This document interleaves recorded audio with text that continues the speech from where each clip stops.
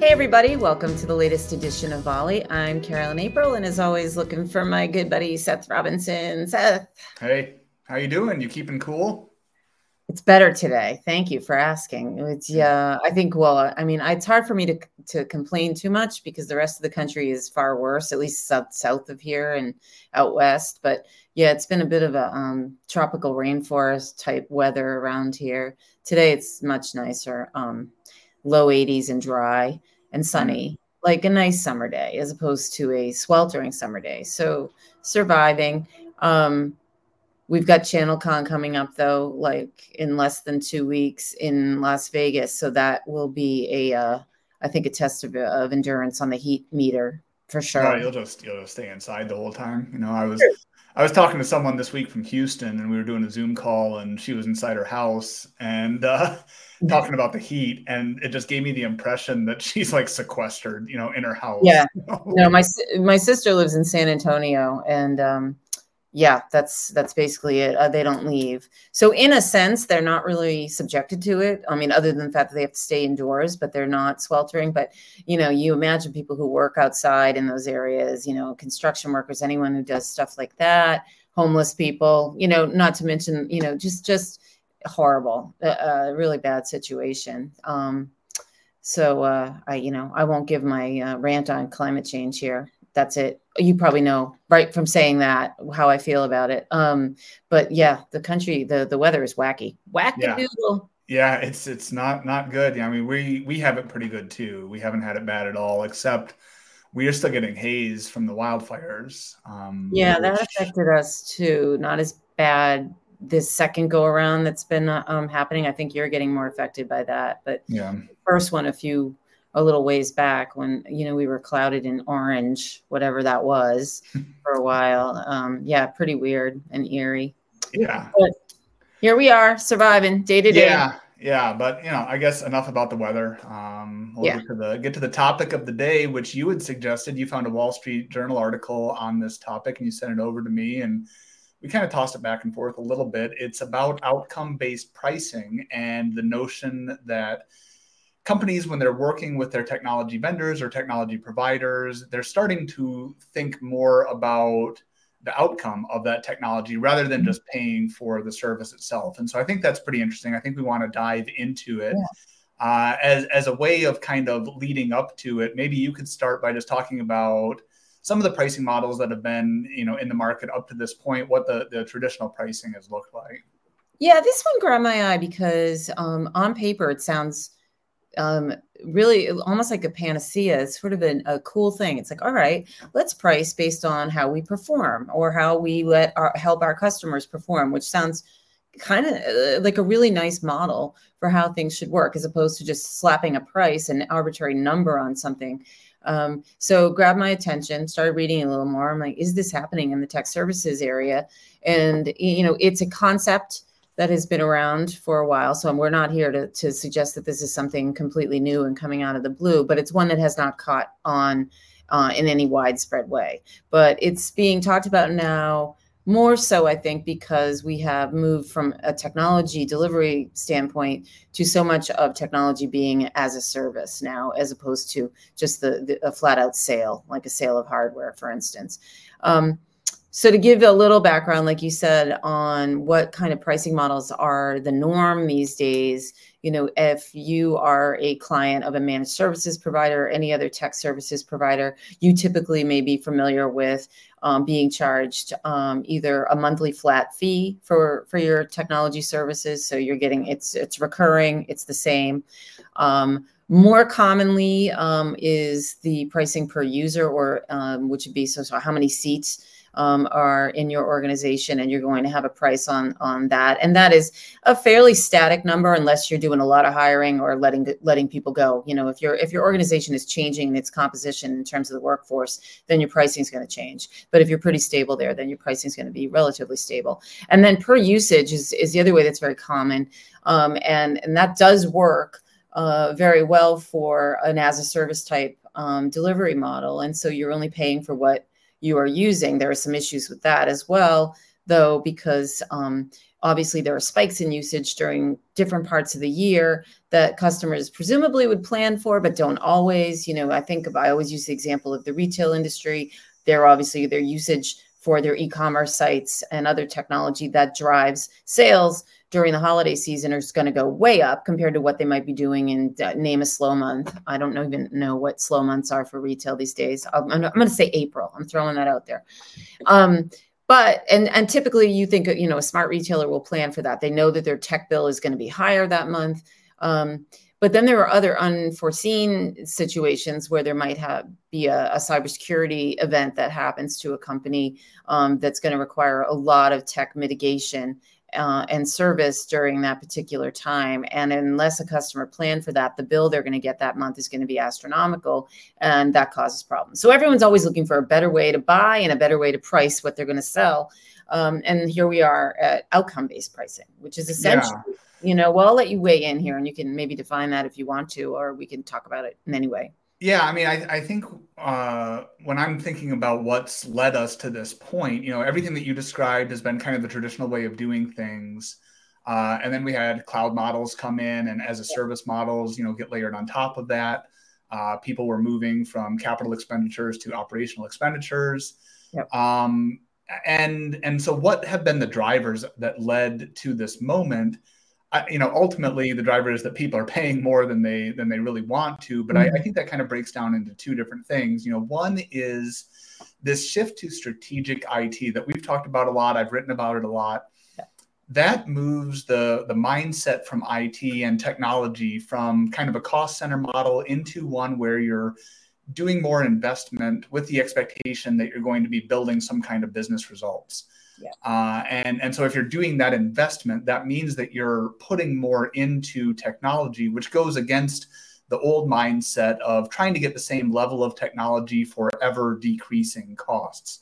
So I think this notion of having to invest strategically in technology is one thing that's making the bills go up. And even if companies know, well, we're trying to invest for the future, we're trying to build something better, that technology bill is going up, and that's kind of against the historical culture or DNA or mindset that they've had in the past. And then secondly, kind of tied in with that, you kind of referred to it a little bit, is with cloud models, so many companies went to that with this belief that even at a tactical level, they could be reducing their costs somewhat by shifting it from CapEx to OpEx.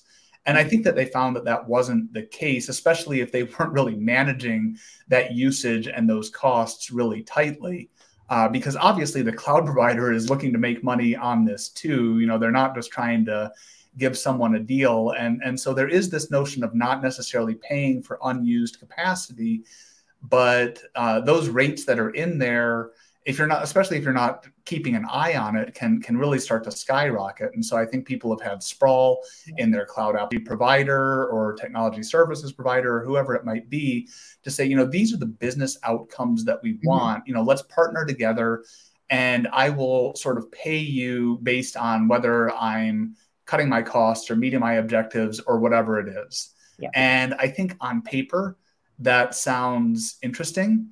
But I think as we unpack it here, we'll talk through several of the reasons that it's probably a little bit more complicated than people might want it to be. Yep. Everything you said, I agree with. And it's true. This sounds fantastic on paper. It presupposes a few things. You have some sort of close relationship with your technology provider, because if you're going to be basing the pay model, compensation model on outcomes for the customer business, the tech provider needs to really understand that customer business, which means you've given access in some way to that customer business, and you're negotiating and collaborating back and forth on what's important to that business as a way to kind of level set what you're going to be charging for and what you're going to be measured on. Metrics and measurements can be squishy, so that's the other, I think, big challenge in doing an outcomes-based model. It's one thing if you say our outcome is something very strictly statistical or financial, meaning if we hit 20% revenue increase with this marketing campaign that your technology is helping to fuel with X application and X amount of compute power, whatever it happens to be, if we meet 20% revenue gain, then we pay you X%. That's measurable. That's something that you can measure.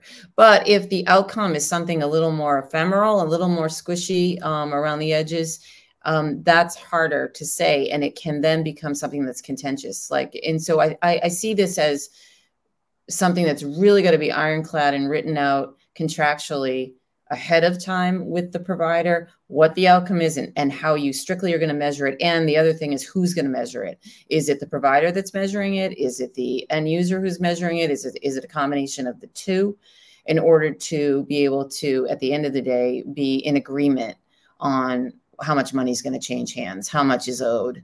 That's a really difficult, and I think a minefield, really, to negotiate. And I don't know that maybe some of the bigger companies out there will be able to do this, or maybe it's the smaller companies that are able to do this better. Now that I think about it a little bit more, maybe it's an SMB and a smaller provider that can sit down and kind of hash out these terms because it's less complicated. Their environments are less complex. The business outcomes they're looking for might be smaller in scale. Hard to say, but I see that as the biggest challenge of doing anything based on this model. Yeah, I think that's right. I think that's the first thing that jumps to mind for me too, is what is the outcome? And actually, what you described, the outcome itself could be relatively easy to define, but I think the part that's really difficult to define is what part does the technology play in that outcome? What is that equation?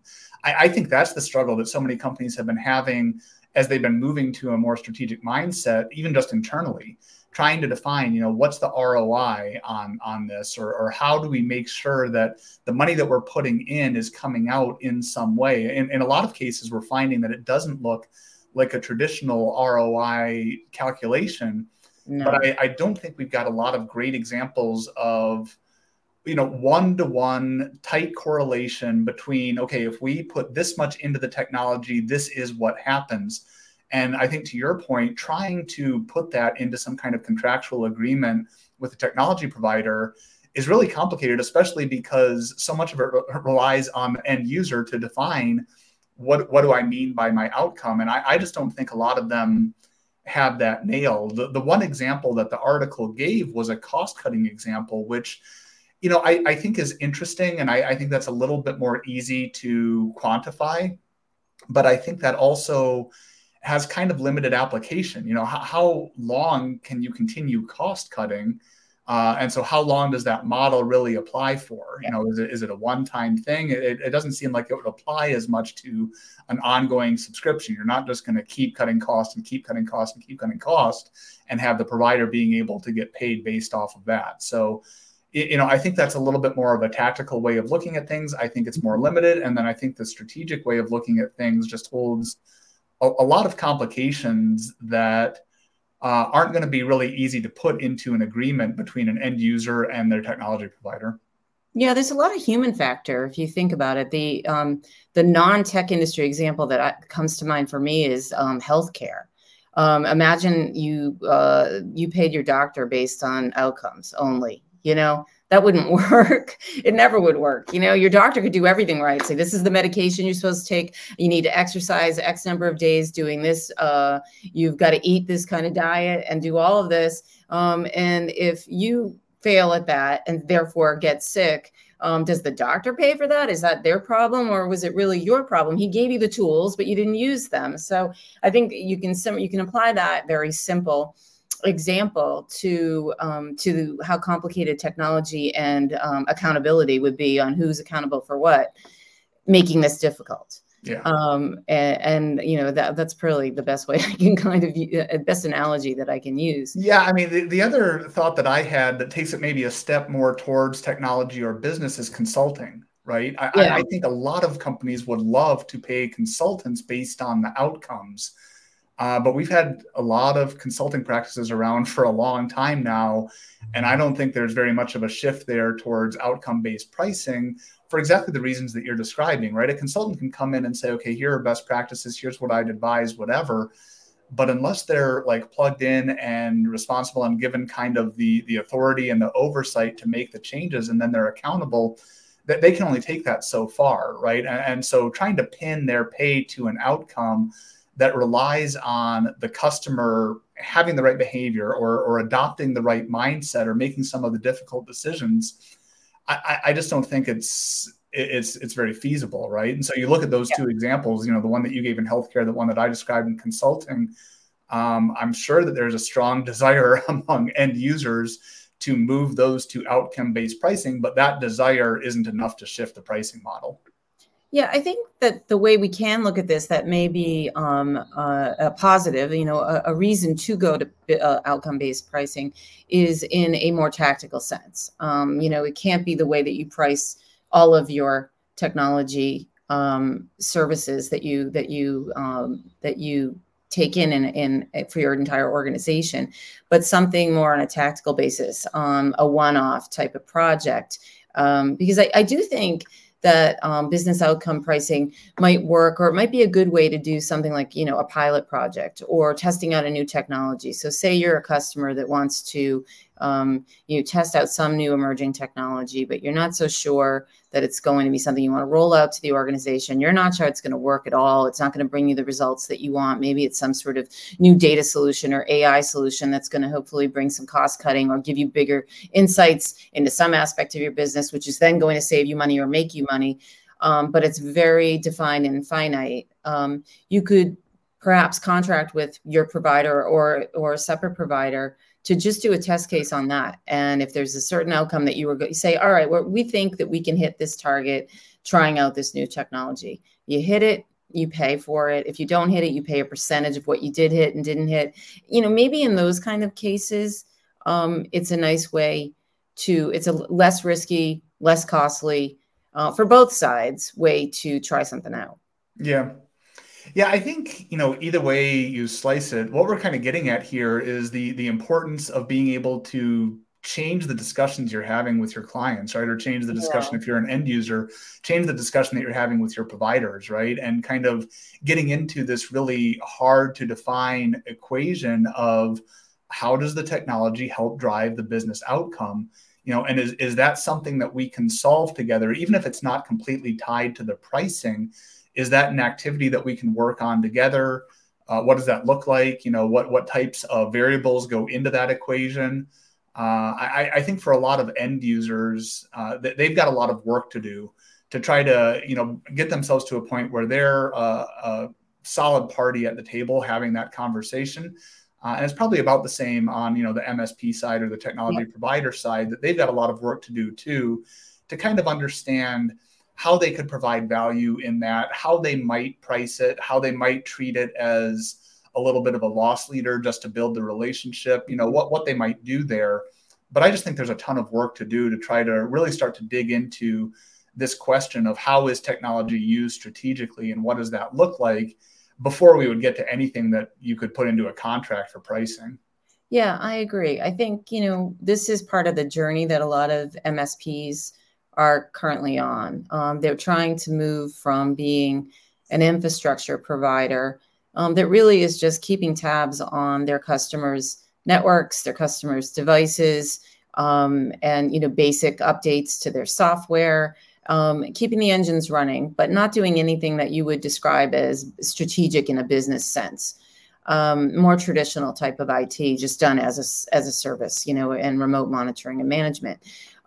For a lot of MSPs today, and I'm going to be talking about this a lot at ChannelCon, who are really trying to evolve their business models in some way, turn the crank up a little bit to be a little bit more sophisticated, a little more high end, be able to charge more for some of these services. Those are going to become more consultative. And then with that requires a bigger understanding of their customers' businesses, which, as to your point, both sides of the equation are not really quite there yet. One, on how to explain what their business is about and what they're looking for. And then on the MSP side, really knowing how to achieve those sort of results for their customers. But as they try to march toward this higher up the food chain way of doing managed services, that would mean adding more business applications to their line card and what they offer in their portfolio.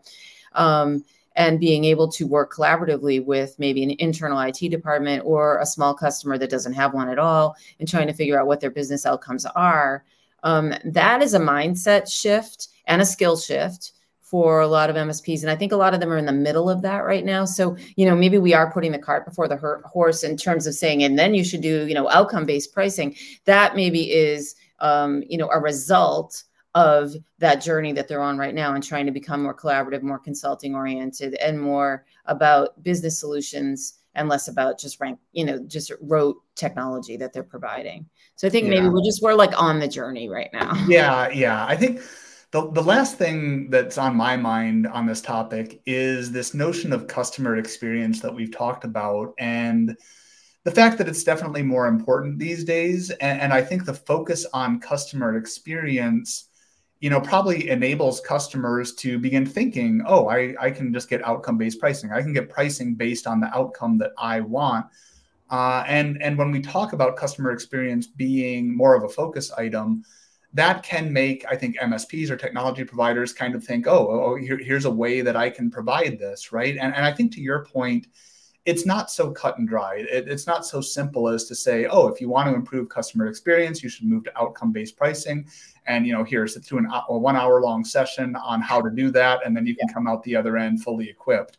I don't think it's going to be like that. And I think customer experience only goes so far that, yes, the customers may want this, but is that a reasonable request to make? Is that something that they can kind of do the work on their end to make this relationship or this pricing agreement happen? So I think that you're exactly right, that all of this is, kind of on a journey or a spectrum of learning, that MSPs and end users both have to recognize what the challenges are if they want to get to this state, and try to meet each other in the middle and be collaborating on addressing those challenges and moving closer and closer to something that both people want. Yeah, I agree. I think that's a good place to land here. And honestly, I'm jotting this one down as a in the hallways topic for ChannelCon. Maybe just to just check the pulse of some of the people there and see if this is even on their radar screen. But I think more importantly, into bigger discussions that we'll have down the road beyond the pricing angle is, how collaborative are tech providers becoming with their customers? And is that problematic? Is that difficult? Is it worthwhile? And what are some of the impacts that that they're going to see because of that? I mean, you mentioned customer experience, which of course is huge. But if we go to outcome-based pricing, I fear that providers are going to get the MSPs and other tech services providers are going to get so bogged down in trying to meet that outcome goal that they could screw up customer experience, which seems a little ironic, but in a way, instead of focusing on that, no friction and making things easy for the customer and all of that, the attention then gets instead diverted over to whatever that outcome is that they've all agreed on is the end goal. And one may not be able to exist without the other, so I think again, we're not going to solve the problem here. But I think that that's something to think about too. Outcome-based pricing may actually make customer experience more difficult in the end. Yeah, definitely something to keep on the back burner and come back to later. So we'll have to keep thinking about it. Yeah. Anyway, good chat. Yeah. Thanks for pointing that article out. And thanks, as always, to our producer, Andrew McMillan. And Carolyn, I will see you on the next episode of Ollie. Absolutely.